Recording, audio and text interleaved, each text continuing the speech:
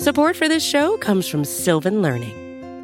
When children love learning, they can tackle any challenge life throws at them. Sylvan's Insight Assessment can help you determine if your child is ready for what's ahead. It can also identify gaps in learning and point out areas that could be of concern for your child so they can tackle what's to come. And right now, it's the best price of the year at $29. Go to sylvan29.com to learn more and get your child's assessment for only $29. That's SYLVAN29.com. Hey folks, it's one of your co-hosts, Evan Ratliff, and before today's episode, I wanted to give you a little preview of next week's episode. Back on the show will be Ta-Nehisi Coates, and in what I think is a first for us, he'll be joined by his editor, Chris Jackson, to talk about both sides of the writer-editor relationship.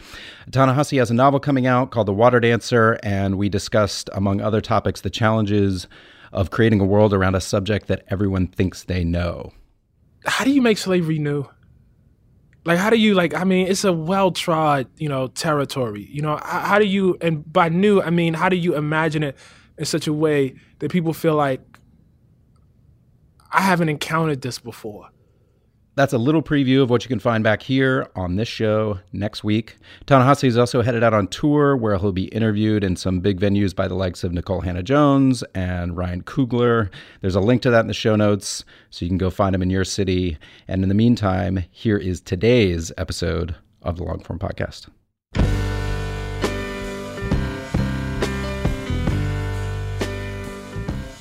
Hello, welcome to the Longform Podcast. I'm Max Linsky. I'm here with my co-hosts, Aaron Lammer, Evan Ratliff. Gentlemen, hello. Hey, Max. Hey, you guys. What's going on with this show? What's going on with this show is that we got Paul Tough on it. Paul Tough. He is. He writes about education in America. That's probably what he is best known for. But he has a long history, magazines and such. Before that, he was one of the first people at This American Life. He was like a Harper's intern in that same era as many people that we've had on the show, and then went on to be an editor at Harper's. He ran a magazine called Saturday Night in Canada. He did this project, which we actually talked about a little bit, in you'd be into this, Aaron. In 2000, he started a website, an internet magazine called Open Letters that published every day. And he, I'll let him tell the story. It's interesting. But he has a new book out, which is a big book about education. It is particularly about higher education in America. It's called The Years That Matter Most, How College Makes or Breaks Us. And spoiler alert, you guys, higher education in America, deeply fucked. Uh-oh. Shocking. Paul Tough once edited a story of mine. Oh, yeah? Really? Yeah. Really, really good editor. I should have stuck with that. We talked about it a little bit, that editor to writer conversion. It was difficult for him. If you're trying to make that jump from being an editor to a writer, try it out on a newsletter first. Won't cost you anything. If you sign up with MailChimp, you don't even have to pay till you get up to a certain number of subscribers. So I think that newsletters are a great place for writing experimentation, and you can't experiment till you have one. Thanks to MailChimp for bringing us this show and many other shows we've done. And now here's Max with Paul Tough.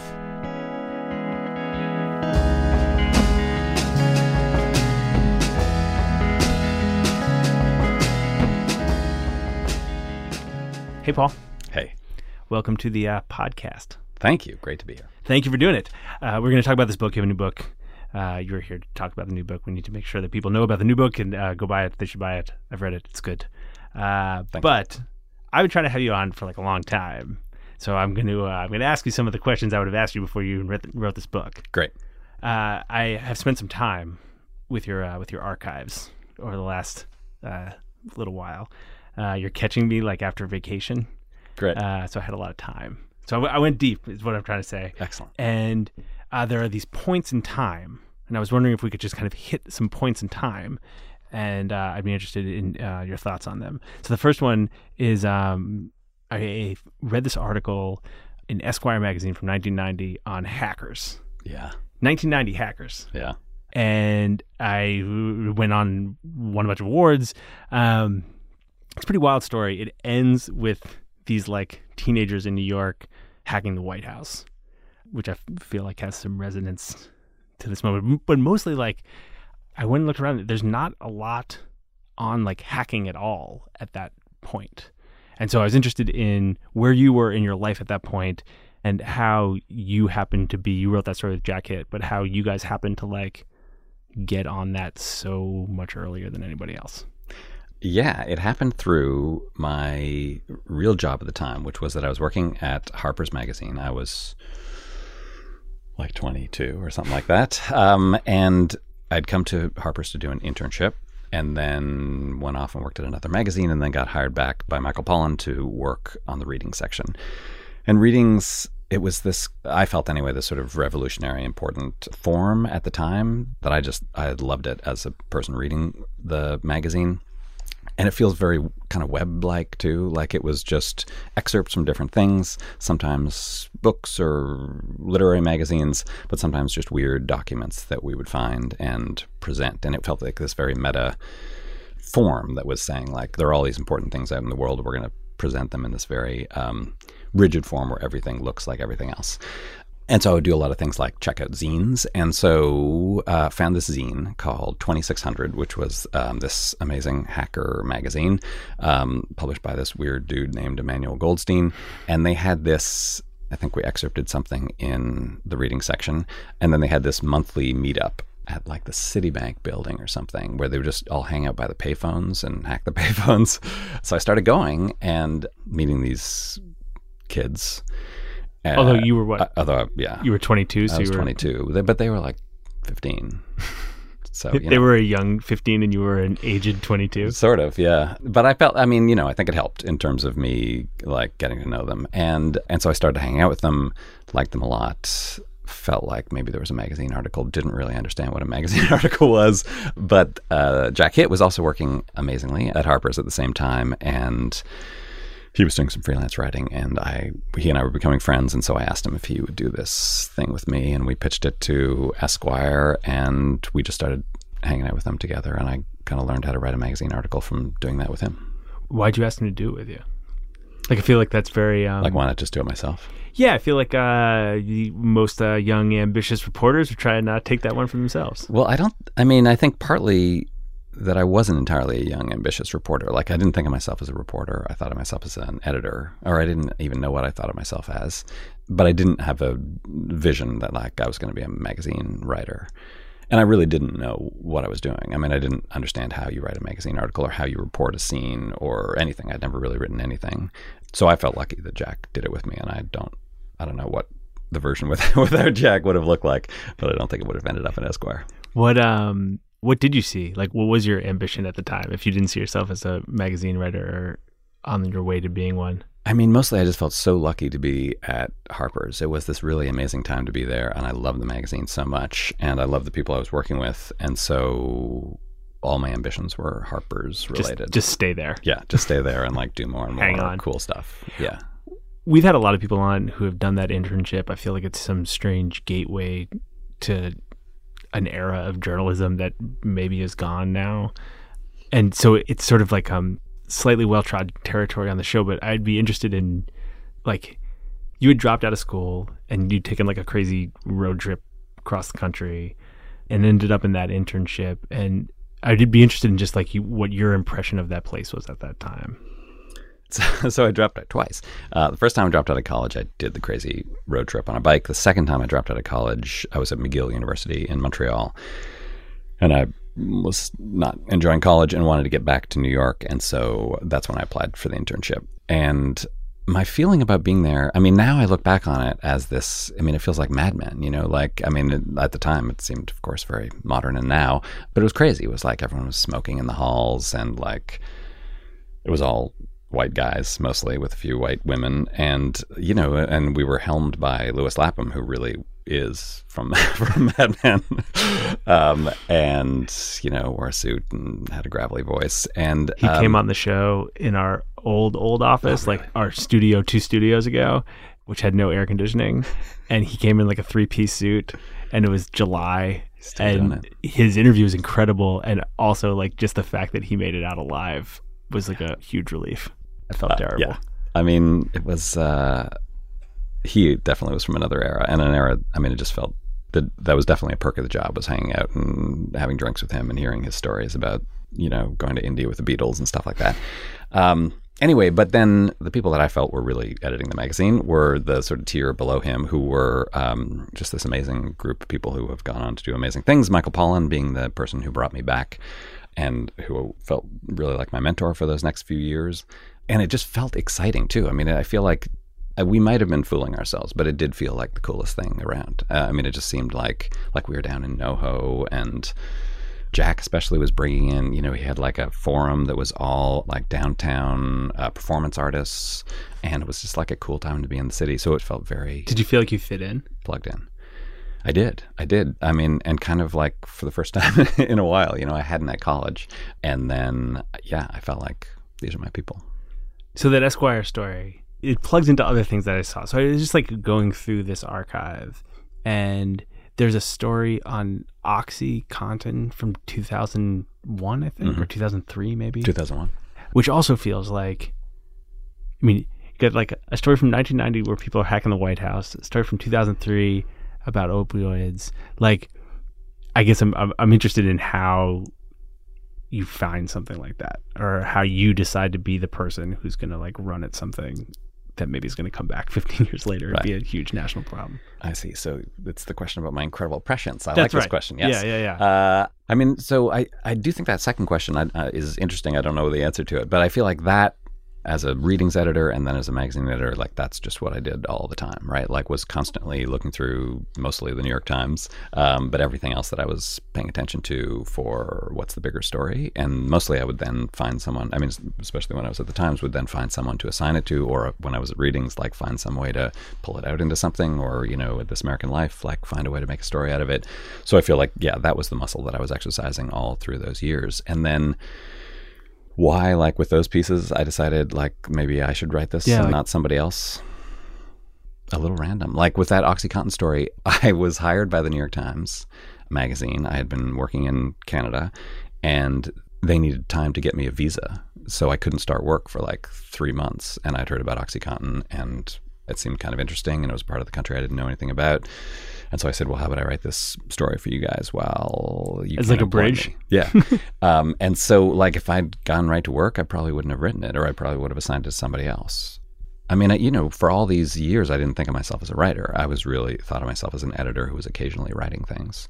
Why do you think that is? Like, why didn't you write more? I don't know, because now I do think of myself as a writer, right? And I'm 51, and I've only really been a writer for 10 years or so.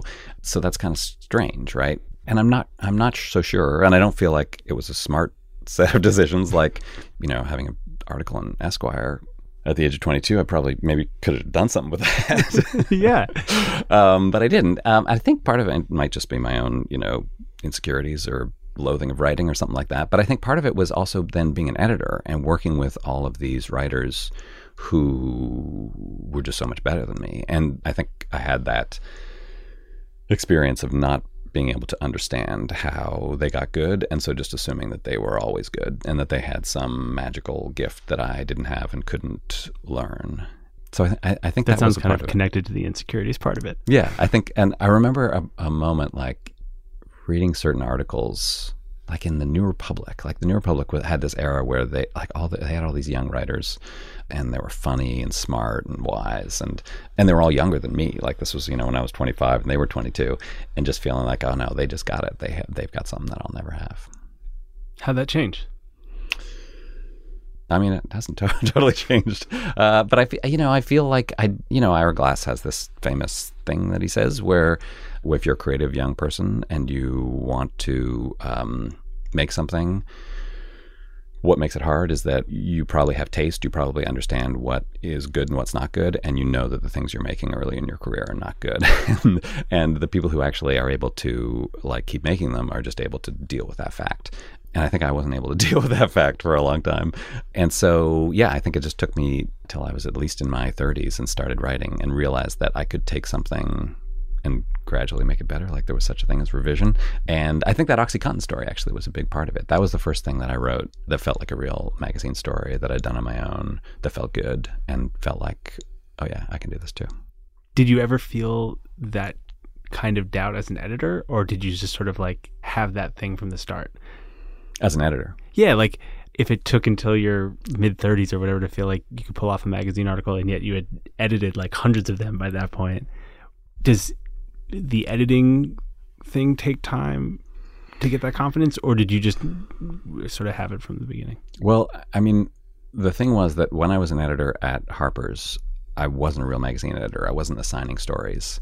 I was, first of all, just doing readings for years and ended up running or helping to run that section, and then did Harper's Forums for a while after Jack left.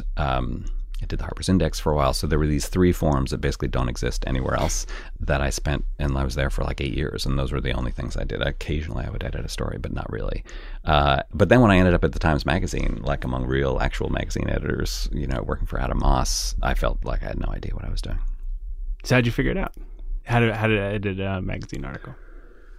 Well, I think I learned from all the people that I was with. I mean, I didn't do much until I got to the Times Magazine. I mean, I did edit a magazine in Canada. I forgot about that part. Saturday Night. Yes, exactly. So I learned a little bit by editing those stories. I learned a little bit at Harper's. But then at the Times Magazine, it's just, you just churn them out. You're just doing story after story. It was, Adam Moss and Jerry Marzorati were my bosses. I was surrounded by all these other great editors. So I think I just learned through that boot camp Just kind of reps. Yeah. But did the stakes feel different than they did for writing? Oh, yeah.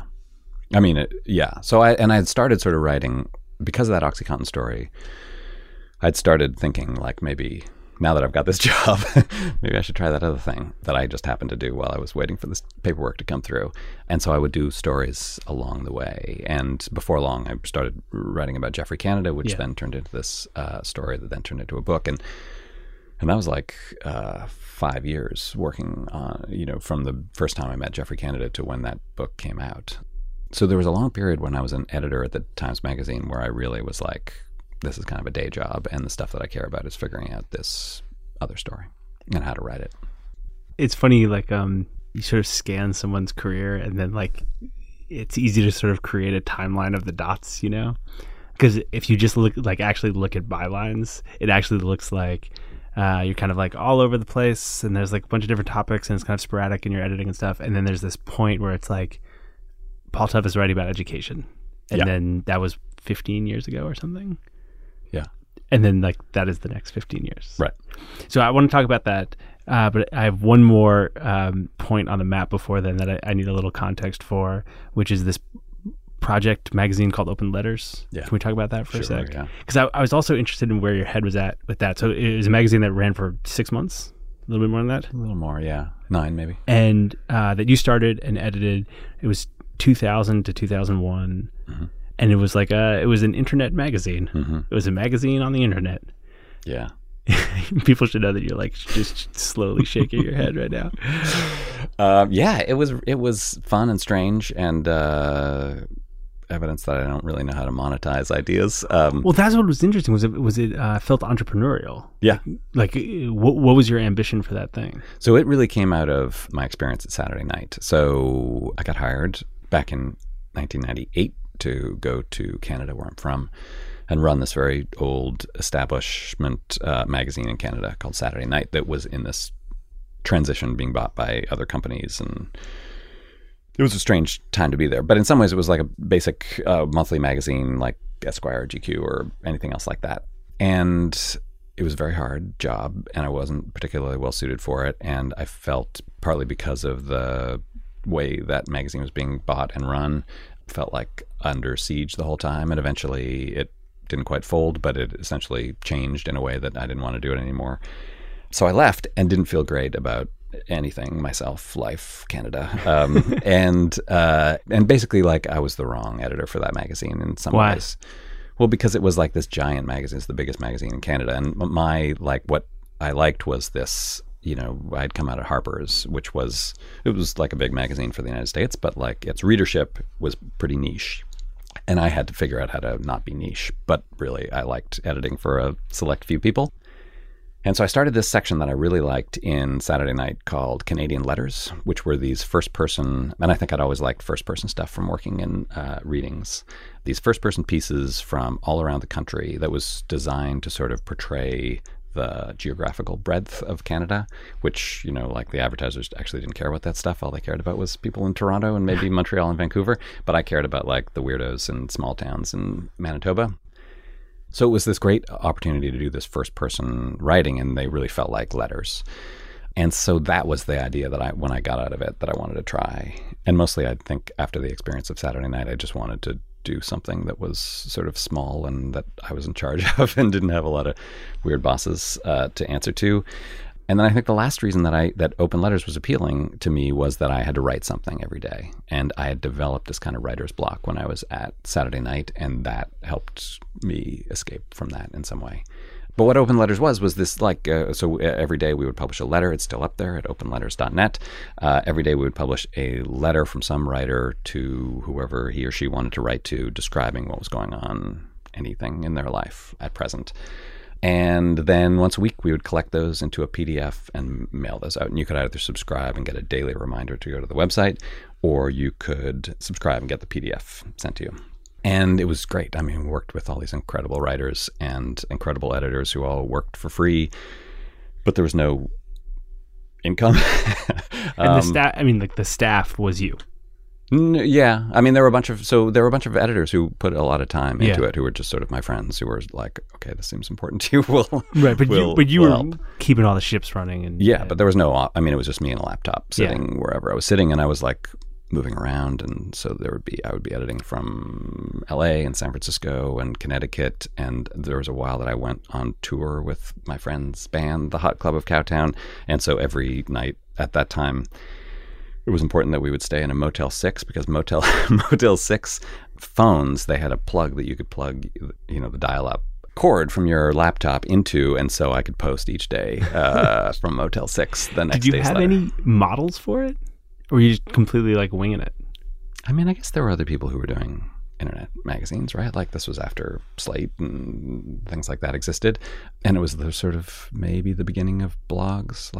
Yeah. I mean, that's part of what I'm asking, though, was like it felt somehow in between those things. Like it was your project, but you were pulling tons of people into it. It wasn't like Paul's thoughts, but it also wasn't quite Slate. You know, it was somewhere in between those things. No, I mean, I think the model for me was really like just first person writing. The internet part was not that critical. It was just suddenly, that's what the internet is good at, is getting things out there quickly and getting you feedback, which was great and amazing. Just like for me, in that, after having worked at monthly magazines for so long, the idea of posting something and then getting feedback the next day, and then you write your editor's letter and you talk about the feedback that you got that day, just felt incredible. Was it tough to close it? It was a tough era in general. Like, it was sort of a crazy thing to do, and I didn't have any real plan or sense of what I was going to do next. So it wasn't a real happy and fulfilling time. That project was fun and great, but I was totally burned out and was not making any money, and so it was easy in that sense. And what was nice about it was and is a fully completed document. You know what I mean? Like, I still pay my monthly dues to keep openletters.net. And so you can still go there and read these incredible, to me anyway, these incredible letters. And so, like, closing it didn't take anything away. And so, So help me understand how you got from that period into writing about this massive and unwieldy and yet like completely grounded topic of American education. Like, when you look at it in that arc, it feels like this big jump, and I'd be interested to know how that jump felt for you, or maybe it wasn't one, but how'd you get there? It felt a little random, I think, like most jumps in people's lives. So, the weird thing about me as an education writer is I don't really think about myself as an education writer. Like with this new book, I feel like what I'm really trying to write about is not like, theories of education or what happens in the classroom, although I would do a little of that, but it's much more just like how mobility works, what being young is like, how you get from one place to another. And this seemed like the way to tell it. And it really, like my whole experience, so it started with meeting Geoffrey Canada in 2003. And when I started writing about him, that didn't seem like an education story. It seemed like a poverty story and a kids in poverty story. He had started this thing, the Harlem Children's Zone, that was taking what I thought was this really revolutionary approach to helping poor kids in Harlem. And he wasn't running schools at that point. It wasn't like until a year after I'd started reporting on him that he started his schools. And then that seemed really interesting to me. Like, he'd started a charter school. I'd never heard of that. I didn't understand what it was. I didn't understand what the research was about whether schools can reverse the disadvantages that often go along with poverty or not. And then that turned into this like big debate that I guess I'm still trying to understand and trying to follow. And in some ways, this new book is another chapter in that. But it has never really felt organized. I mean, my books feel connected, and I feel like I'm asking some of the same questions. But oddly, I don't really think of them as education questions. What do you think of them as? I mean, what are the questions? I think of them as like equity and inequity questions. Like, why are things unfair in this country? Like, why is our social system so unfair and so persistently unfair? And why do things not change? And why do people who grow up without much money or resources tend to stay poor as adults? And why do rich people stay rich? Yeah. And I feel like that question, I mean, in reality, goes through education. You know, like, education is the way. Well, first of all, education is the way that when that changes, when poor people get rich, or even, you know, middle class or upper middle class, education is usually the path that gets them there.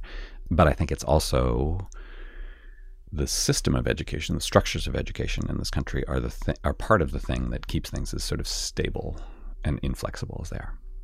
I had Michael Pollan came on a couple of months ago, your old Harper's colleague, and he talked about this idea of like essential questions, and how like he had found his essential question, which was about nature and how we eat and how we interact with the world.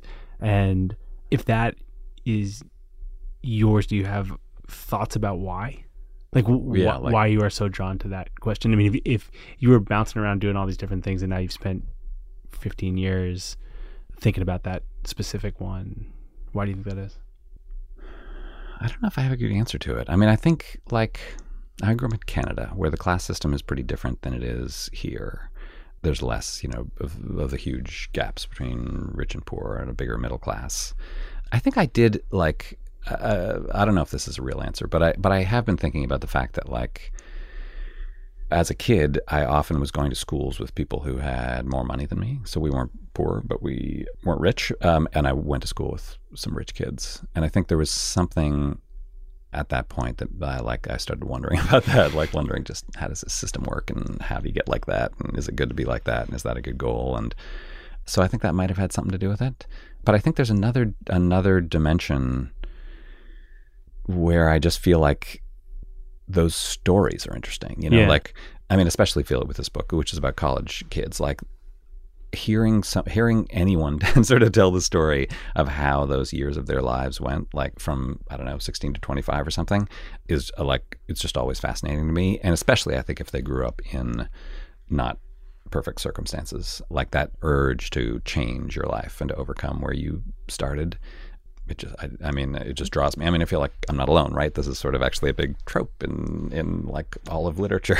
But for me especially, I just love those stories. Well, I mean, that was to me the most striking part of the book. I mean, there's sort of jaw-dropping stat and study after jaw-dropping stat and study, and you are very quickly sort of intimately aware of how fucked up higher education is in America.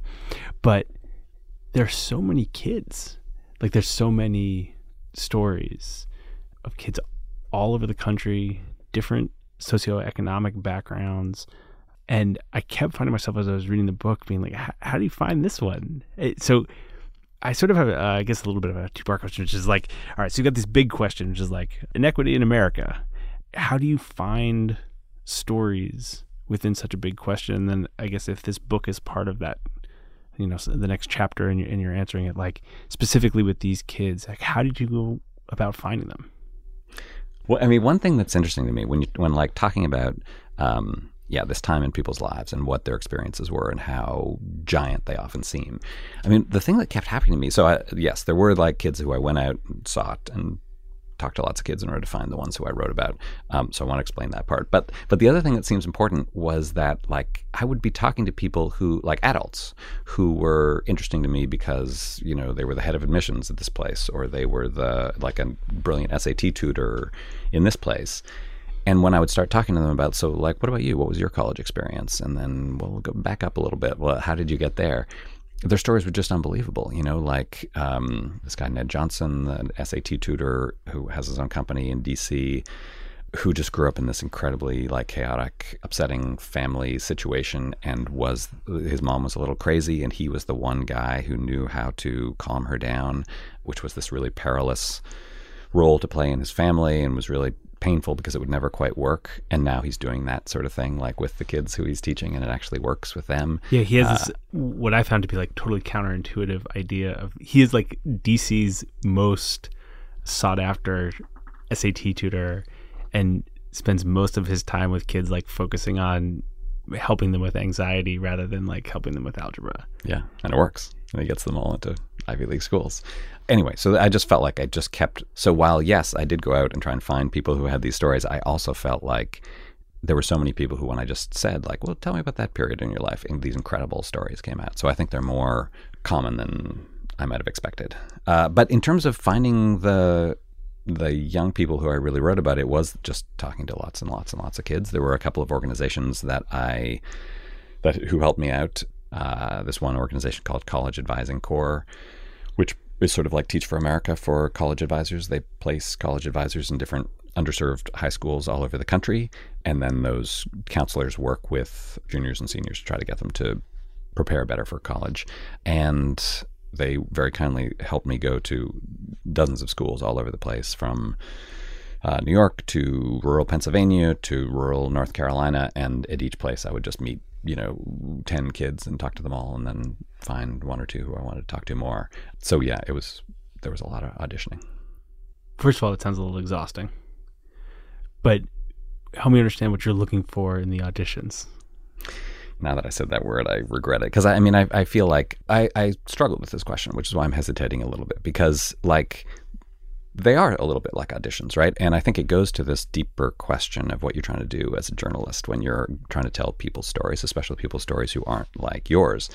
And I like thought about that a lot while I was writing this book, because I did not want to sort of exoticize, I guess, the stories of these young people, especially those who weren't a lot like me. And so I didn't want to just like do what I think journalists sometimes do, and what I've sometimes done, of like, okay, who's got the craziest story? You win, I'm going to write about you, right? And so I think a lot of what I was looking for, certainly I was looking for interesting stories that seemed like they represented something broader, but I was also looking for like storytelling ability and insight and candor, because I wanted to, with all the young people I wrote about, I wanted to see how deep I could go into their stories this time. I think because I felt like when I didn't go deep enough, I missed things. I missed context and missed nuance of their stories in ways that didn't feel good. And so I wanted someone I could talk to over a long period of time. And so how much they felt comfortable talking about themselves in a deep way the first time I met them was a strong predictor of whether that was going to work out. It also seems significant that you weren't looking for the kind of craziest story, because that was also what was striking to me as a reader. It's just like Kim comes to mind. She's like where was she? She was from Taylorsville, this little town in western North Carolina. Right. And nothing too crazy happens, Yeah. But you're really in her house and really in her head as she makes decisions and wrestles with realities of going to school.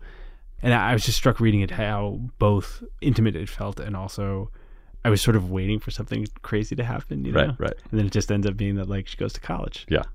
I think what I got from her, and then subsequently from a lot of other students I talked to, was how much, if you are, a low-income American who wants to achieve social mobility through college, like wants to get somewhere else through an education, that process is always hard, always complicated. We as a society tend to make it as hard as possible, but it also it's always jarring. Like it's never just a plain like happy triumphant story, and that's mostly because of family, right? Like it always involves complicated interactions with your family and complicated feelings about your family, because basically what you're trying to do, like when you say, okay, I want to like have a better life than I started out, meaning I want to do better than my family did, right? Which is great. Like that's social mobility. That's a really positive thing. But when you're in it, that's really hard. And so that's a lot of what I took away from Kim. Like the amount of time that I spent writing about her experience getting into Clemson was pretty small, and the amount of time that I spent writing about her incredibly complicated relationship with her brothers and her mom and the place where she grew up,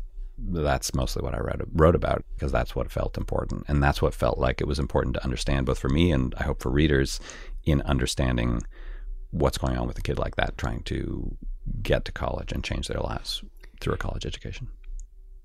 I can understand the sensitivities around exoticizing anyone, but particularly I feel like there have got to be some sensitivities just in writing about people who are that age, right? Like to say like, hey, I'm Paul.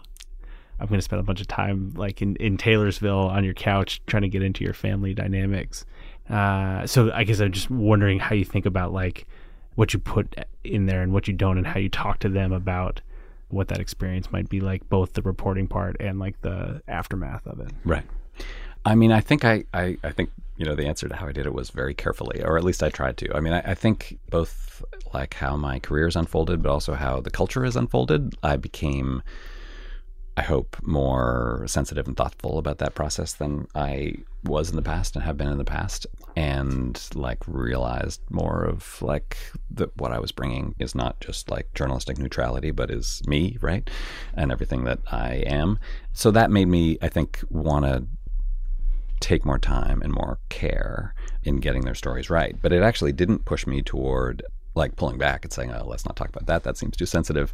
It was oddly sort of more the other way. I mean, you know, definitely like didn't make them talk about anything they didn't want to talk about, and let them go off the record when they wanted, and direct me toward like stuff they wanted to talk about as opposed to stuff they didn't. But I think the people who I ended up in those long-term reporting relationships with, they were long-term because they wanted to talk, right? That for whatever reason, they felt like this experience of talking to me over the course sometimes of years was valuable for them, whether it was, and I don't entirely know why. Like, I don't know if it was because they thought that it was valuable, you know, to like have somebody to talk to and talk through your life with and ask questions. Like that's something that can sometimes feel good, right? When you're in the middle of a confusing situation, or whether I think sometimes they felt like this is a book that I care about, right? Like I want someone to understand what it's like for someone like me to go through this system for, you know, sort of like political, social reasons. I want this story out there. And so even if I've got to sacrifice a little bit of my own privacy in order to do that, that's a worthwhile trade-off. But so I feel like with all of them, I got to a point where it felt like we were clear on what our jobs were in this process, that they were telling the stories and I was asking the questions and writing them down and trying to make sense of them. And mostly that felt good. But it just felt more, because I think I went into it feeling more sort of fear and doubt about the process and worry about getting it wrong. It made me work harder than I've ever done. I mean, I've never done the kind of reporting that I did on this book. And that was mostly just because I really wanted to get their stories right. What were you worried that you'd get wrong? Anything. I think like how to explain their feelings, how to explain their relationship with their family. I mean, the place where I feel like it played out for me most was in the chapter about Kiki Gilbert. And that chapter, I mean, like, maybe I'm the only person who has noticed this or will notice this, but like it's a weird structure in that chapter. And it's really, I mean, the strange thing about that chapter is that it's partly a chapter about storytelling, and it's partly a chapter about how you tell your own story, and particularly how Kiki told her own story. And so like I do a weird thing structurally, I think anyway, in that chapter, which is I introduce Kiki, who's the main character, this young African-American woman with a very complicated family life who goes to a really good high school in North Carolina and then is applying to college when I meet her, or starting to apply to college. And so I start off at the beginning of the chapter, like introducing her a little bit and going through what seems like here's her whole story, and then go off and explain what life's like when she gets to Princeton and go into these big issues of what it's like to be a low-income student at a super rich institution like Princeton. And then in the last section, I come back and sort of tell her whole story again. And in telling her whole story again, at least what I'm trying to do in that section is let her talk about the process of telling her story, because the process of telling her story turned out to be this really important thing. And so I start off like describing her the first time we met. I went back and listened to this tape, and because I, you know, then had years of conversations with her, and specifically how she talked about her mom, and her relationship with her mom is central, as is true for many of us, but especially for her. And in this one first conversation, you know, after her junior year of high school, she like described her mom in these 3 different ways and didn't tell me like all the most important stuff about her mom until much later. And then that story of like the difficult things that happened to her and her family, there's this moment where then she realizes like this is a thing that I can use to get scholarships and to get into exclusive colleges, because there are certain people, you know, and those people are not that different than, say, me or some of the people who are going to be reading this book who really like this story and are going to really be like emotionally moved by it in a way that's going to make them want to do stuff for me. And then she gets to Princeton, and then she suddenly realizes like, oh, this story has changed. And if I tell this story now, it's going to hurt me rather than help me, right? So, like, I mean, I wrote all that stuff just because I found it totally fascinating and was amazed by her ability to understand what she was doing and to talk about what she was doing. But also because I felt like I wanted to a little bit wrestle on the page and get readers, I hope, to wrestle on the page with like how we hear those stories. So as you're literally reading Kiki's story and having the kind of emotional response that one does about a kid who goes from, you know, homelessness to the Ivy League, like, realize that the reader's or the writer's emotional reaction is part of the story, right? It's part of her experience. It's even part of the system. Like, it's part of what makes those institutions continue to be so unfair, because there are the Kiki stories that come out every once in a while that make us all think like, it's working, it's fine, Kiki's in Princeton, it's all okay, right? And Kiki, I think as much as anybody I wrote about, was really conscious of the fact that that wasn't really what her story was about and told. And so trying to figure out how to use that, her complex thinking about her own story, to try to convey all that was a lot of where all that wrestling for me ended up on the page. Is that wrestling just, it's interesting that as you talk about that, it's about the stories we tell ourselves, or the stories that these institutions tell themselves. These 3 books that you've done are all on some level about social mobility. And I wonder, what do you think rich people think of your books? And to what degree are you writing these things for those institutions? Well, so when we're talking, my newest book isn't out yet, so I don't quite know how they're going to take it. So this book is pretty different than, I feel like it's pretty different than everything I've written. Like, I feel like it's more of an angry book, and it's more political. It's less, I think that I've, in my previous writing, had a tendency to say like, hey, here's this cool solution that's going to fix everything. And here are these cool studies, you know, that psychologists have done with a few hundred people that show like we can fix everything. That's an exaggeration, but like I do feel like that's a journalistic style that has been appealing to me in the past. And I mean, it's partly, I think, why it took me so long, why it took so long to write this book, that the more time I spent reporting it, the more that, like, when I would sometimes hear about something like that and say like, oh, great, here's this guy who's doing this little experiment that I can write about, just like I've written about little experiments in the past and tell people what the perfect solution is. Those actually weren't working all that well. And like I was doing a separate set of reporting about like the big structural things going on in higher education. And it was becoming clearer that those structures were the problem and were the things that were messed up. And I think, you know, I feel like that's where I end up in the final chapter, is saying like that. And I don't know, I'm sure there's something kind of frustrating about it, but I hope kind of challenging to readers, which is like, there's no one coming to save the day. You know, there's not like a government bill that's going to pass. There's not like one big reform that the Ivy League's going to do that's going to change everything. It really has to happen it's such a big, complicated, mostly autonomous system that change has to come from lots of directions at once. When you spend that much time thinking about that big a problem and that complicated a problem, how do you know when it's over? Like, how do you know when the reporting process for something like that is over? And it just feels to me like, if it were me, I feel like it would go on forever. Yeah, because there's so many moving parts and so many moving pieces. And even, I imagine you were putting the book for 6 years. On the book for 6 years. Even a pretty significant 6 years in America. Yeah. And I imagine that this stuff changed pretty significantly over that stretch. How do you know with a project like this? How do you know when you're done? Like, how do you know when you understand it as well as you're going to understand it? I mean, I just had a deadline. I just kind of, you know, my editor gave me a deadline and I gave myself a deadline, and then I worked back from there. So I knew, I think I got the book contract in the summer of 2016, and I'd done a bunch of reporting at that point. And I'd actually I'd started the book and then abandoned it, and then realized I didn't want to abandon it. And why'd you abandon it? I abandoned it because it was too hard, and because my wife and I had our second kid, I started writing this other book. My third book is this little book called Helping Children Succeed that started off as not being an actual book. And so there was this moment in 2014, 15, when I decided that was what I wanted to do instead of writing this big college book. And so took sort of a year off college and did that. But then realized that wasn't it wasn't all I wanted to do, that there was still this book that I wanted to do. But then once I got back into it, I gave myself a deadline, said I'm going to report until this date, which was like the beginning of 2018. And then I'm going to start writing and write all through 2018. And I more or less did that. Is it hard to stick to that kind of stuff? Like, Yeah. hard to hold yourself to those deadlines? Yeah, but I think because it was so sprawling, if I hadn't done it, I would have just kept reporting and there would have been something else to do. And like, for me, I'm a deadline kind of guy. So it was really, it was important because it then made me think like, okay, there are only a certain number, like you can't tell everything, right? So you have to do what writers do and to find the stories that are going to best tell the story that you want to tell and put them together and make them make sense, and turn them into chapters and turn it into a book. And so that I had to do that at some point. Once you say, all right, my deadline for reporting is done, it's early 2018.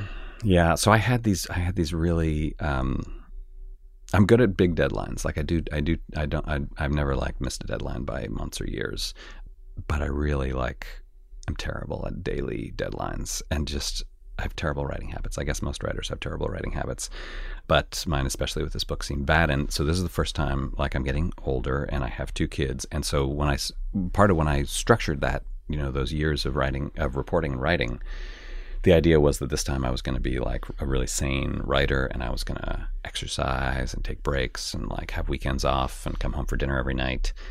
And why not, right? Like I had a whole year to write a book. You should be able to do that in 8-hour days, right? Just pick it up, put it back. And then I started doing it and I was exercising and it wasn't working. And it was partly that it was the first chapter of the book, which I did 2 whole versions of that didn't work at all and had to throw them out. And then it was April or May and I hadn't written anything. And now like my year of writing in a reasonable way, it turned into like 7 months to write a whole book. And so from that point on, I just kind of went crazy and wrote all the time and worked every day and stayed up all night and would regularly like come home at 6:30 in the morning and have breakfast with my kids and then go to sleep and then go back to work. It was really bad. And as I think about the rest of my life, I am trying to figure out whether that is just the only way that I can write. But what do you think? At this point, it seemed like it was. I really hope it's not the case, but I think it is to a certain degree. I mean, I think that my brain, when I'm writing, needs to be completely immersed in what I'm writing. And it was not fun, the writing at all. It was not a good experience, but it was like this amazing feeling that you can get when something is just completely on your mind all the time. Like I didn't, it was all I was thinking about. And so I'd like walk home at 6 a.m. I had an office that was just a couple of blocks away from our house in Austin, and I would be like dictating emails to myself into my phone because even on these 2 blocks, like I'd had more ideas that I had to get in there. And that's kind of cool, right? Like, yeah. It's kind of cool. It's more cool when you're 25 than when you're 50.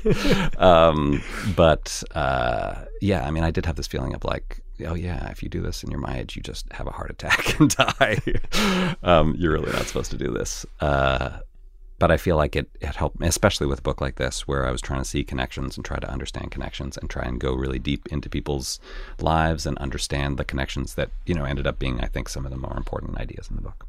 Aside from like talking into your phone, to what degree are you talking to other people in that process? Not much. Yeah, it was very solitary and weird. And I had some people that I was showing things to and talking to a little bit. And certainly once I finished a draft, had a lot of back and forth with editors and friends, but it felt pretty solitary.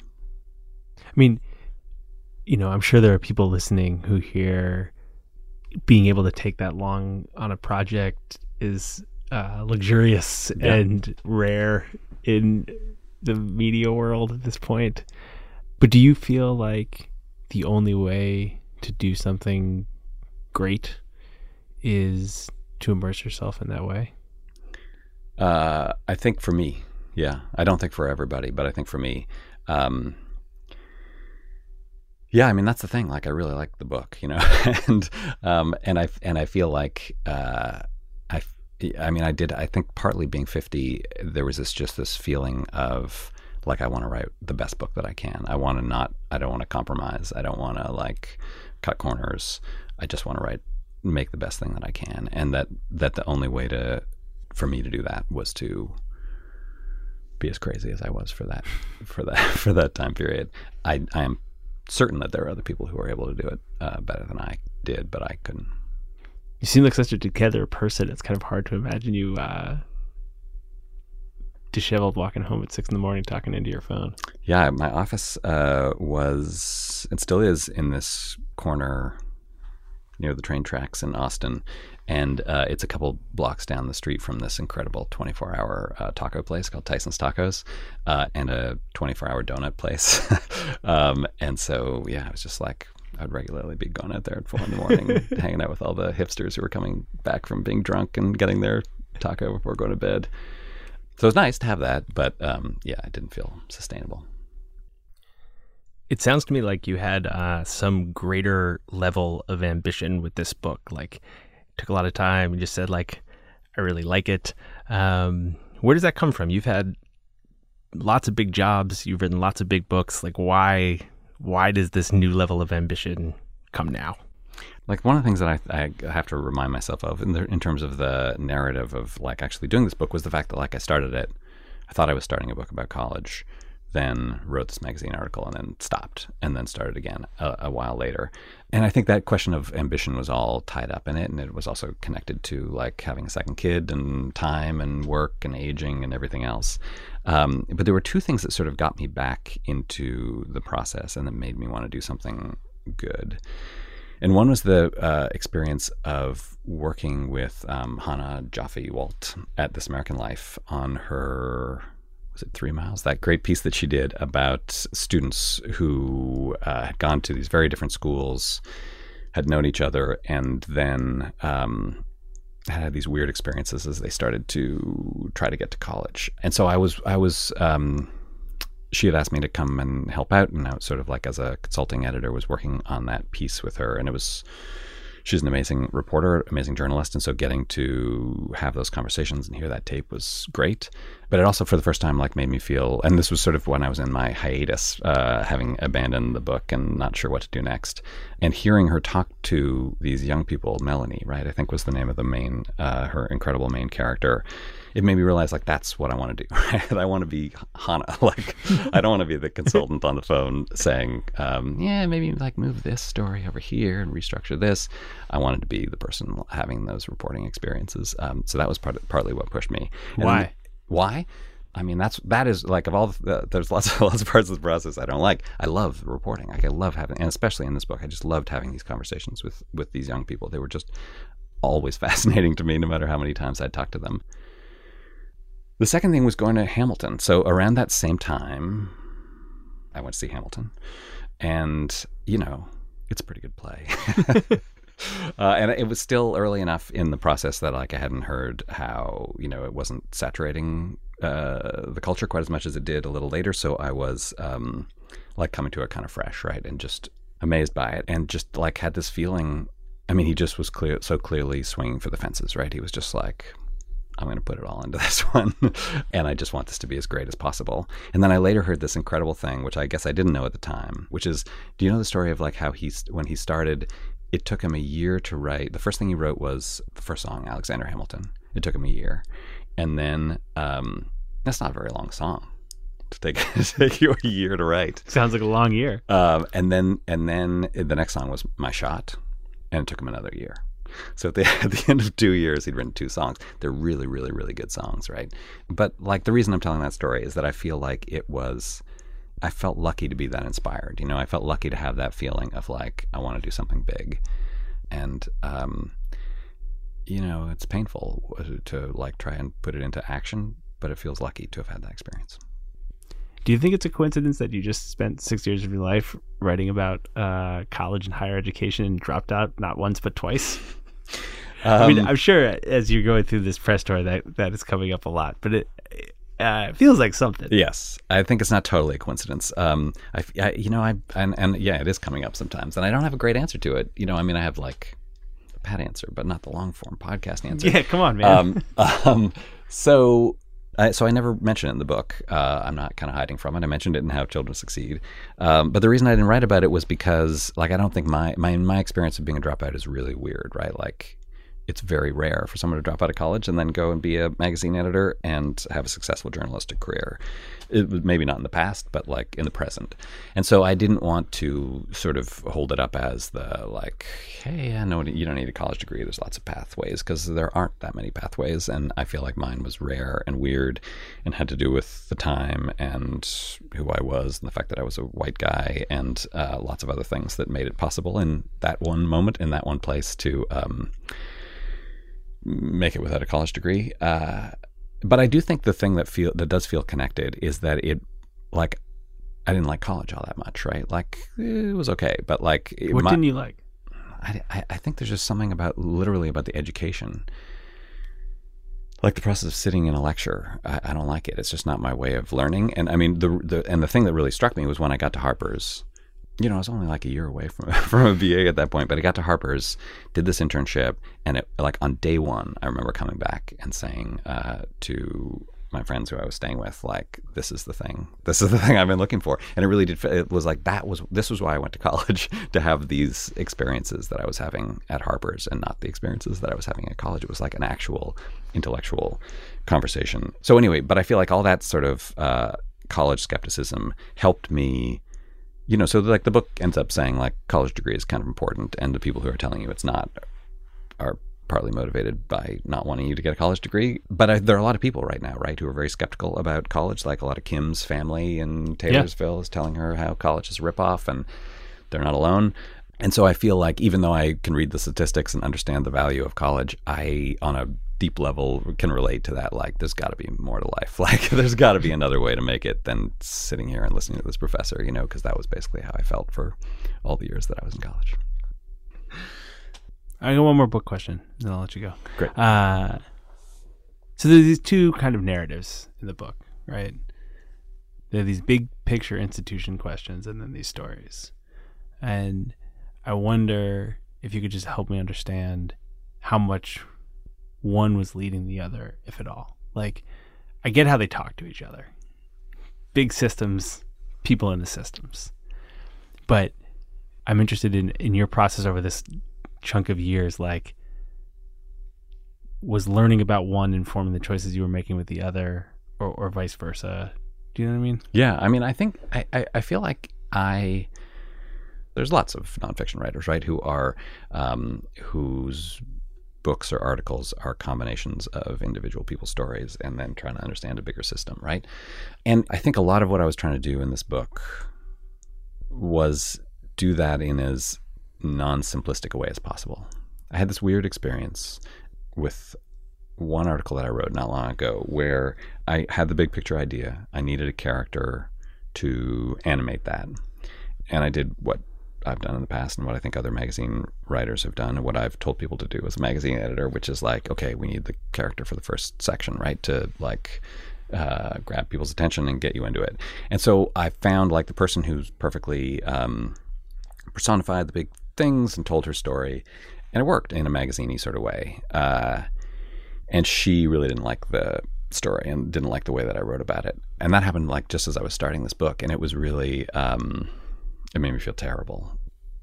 And like there were parts of me that just was like, okay, then I just shouldn't like write articles like this. But I hope that what it pushed me to do instead was just like try to have these two parts exist on their own, right? Like just have these, that I really did believe that understanding people's stories as they were going through this process was going to help readers appreciate and understand the big picture, in ways that like writing works when it works, right? Like that, I feel like, the nice thing about a book for me as opposed to a magazine article is that it's less formulaic. There are a million different ways to do it. And that kind of gives you like some freedom, like a bigger canvas as a writer, because you're trying to create this like emotional mood where ideas like have a place to sit in a person's brain. And when people are moved by a book, and even I moved emotionally or moved to action, it's not, I've gradually come to conclude, it's not by like being, told, here's the problem, here's the answer, now go do it. It's by having like your vision of the world slightly changed, right? And that is this much more sort of immersive, psychological, subliminal kind of feeling, right? So once I came to believe that, I felt like I could solve this problem that I had of like feeling bad about this one subject who I'd written about in a way that it felt not true to her story. And so that let me try to weave these two things together in a way that didn't always have to fit perfectly, Kiki is not the perfect example of what it's like to be a first-generation college student at a highly selective institution, right? Her story's kind of weird. It even like complicates it a little bit. Yeah. Or like Kim, right? Like Kim's not the perfect example of in some ways, like I was trying to find this kid for like a white rural kid. In some ways, she's very much like this economist Carolyn Hawksby writes about, who doesn't have enough information about college. And she neither sort of proved or disproved the thesis of that particular study. But like, I hope anyway that like hearing those stories at the same time that you are being exposed to this data, these studies, this news about what's happening in higher education, that hits you on some level. And like that's where, the books I care about the most hit me on that level. And so I don't know if I pulled it off or how I would know if I did pull it off. Well, I think a way of knowing it is that I spent the whole time I was reading it trying to figure out whether you had ideas that were driving the people that you were featuring, or whether the people you were featuring had driven ideas in the book. And it sounds like the answer is both and neither. Yeah, I mean, my reporting, so there's my writing process that I've described, the horrible writing process. But my reporting process for this book, and I think other ones too, is this weird thing where I'll be following 20 stories at once. And I just kept, this was sort of year and a half that I was doing this reporting, I just kept traveling around the country, and I'd sort of check up on this person and this institution and then go to the next one and just try to put myself in places where interesting things were happening, where Shannon Torres was about to get her decisions from the colleges she'd applied to, and Kiki was showing up at Princeton, and Ori was trying to figure out, how to get a welding degree. And so by going and being with them at those moments, or, the Angel Perez at Trinity was trying to admit a class and figure out what he could afford to do. And so it's a weird process, right? Just sort of going in circles and try to follow all these different stories at the same time. But I feel like it's also, there's something about that. It's a different that sort of weird saturation that I described in the writing. When I'm doing that and going back to back between these different people, I start to see the connections, between the day before I'd seen Raj Chetty, right? The day before this economist at Stanford, the day before I'd seen Shannon on the bench in Harlem. And the fact that I had my experience of being with him in my head as I was there was important in terms of how I saw it. And so to me, that was the big question of the book. And that's the big question about writing in general, how to piece those things together to try to convey that experience, but not make it just a mess. Actually then have some ideas that you're getting across to people and have stories that convey them that they're going to care about and connect with emotionally. When the experience of reading a book works for me, that's why it works. This one worked for me. Thank you. Hey man, thanks for doing this. Thanks. It was a great conversation. I appreciate it.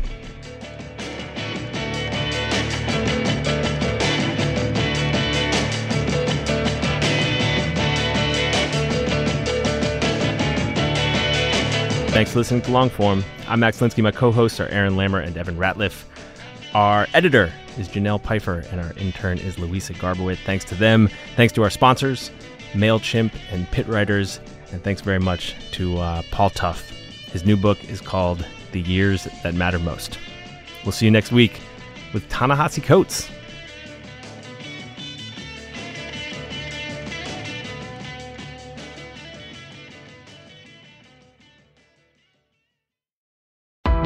Why do you run?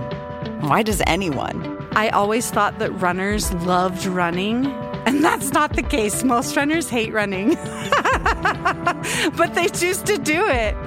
In the new docuseries Running Sucks, brought to you by Teen Milk Abby Ayers learns why women runners everywhere are driven to go the distance. It really is about taking my power back and proving myself wrong. Team Milk is about fueling women's performance and helping them along their marathon journeys. You can sign up now for the inaugural Every Woman's Marathon taking place in Savannah, Georgia on November 16th, 2024.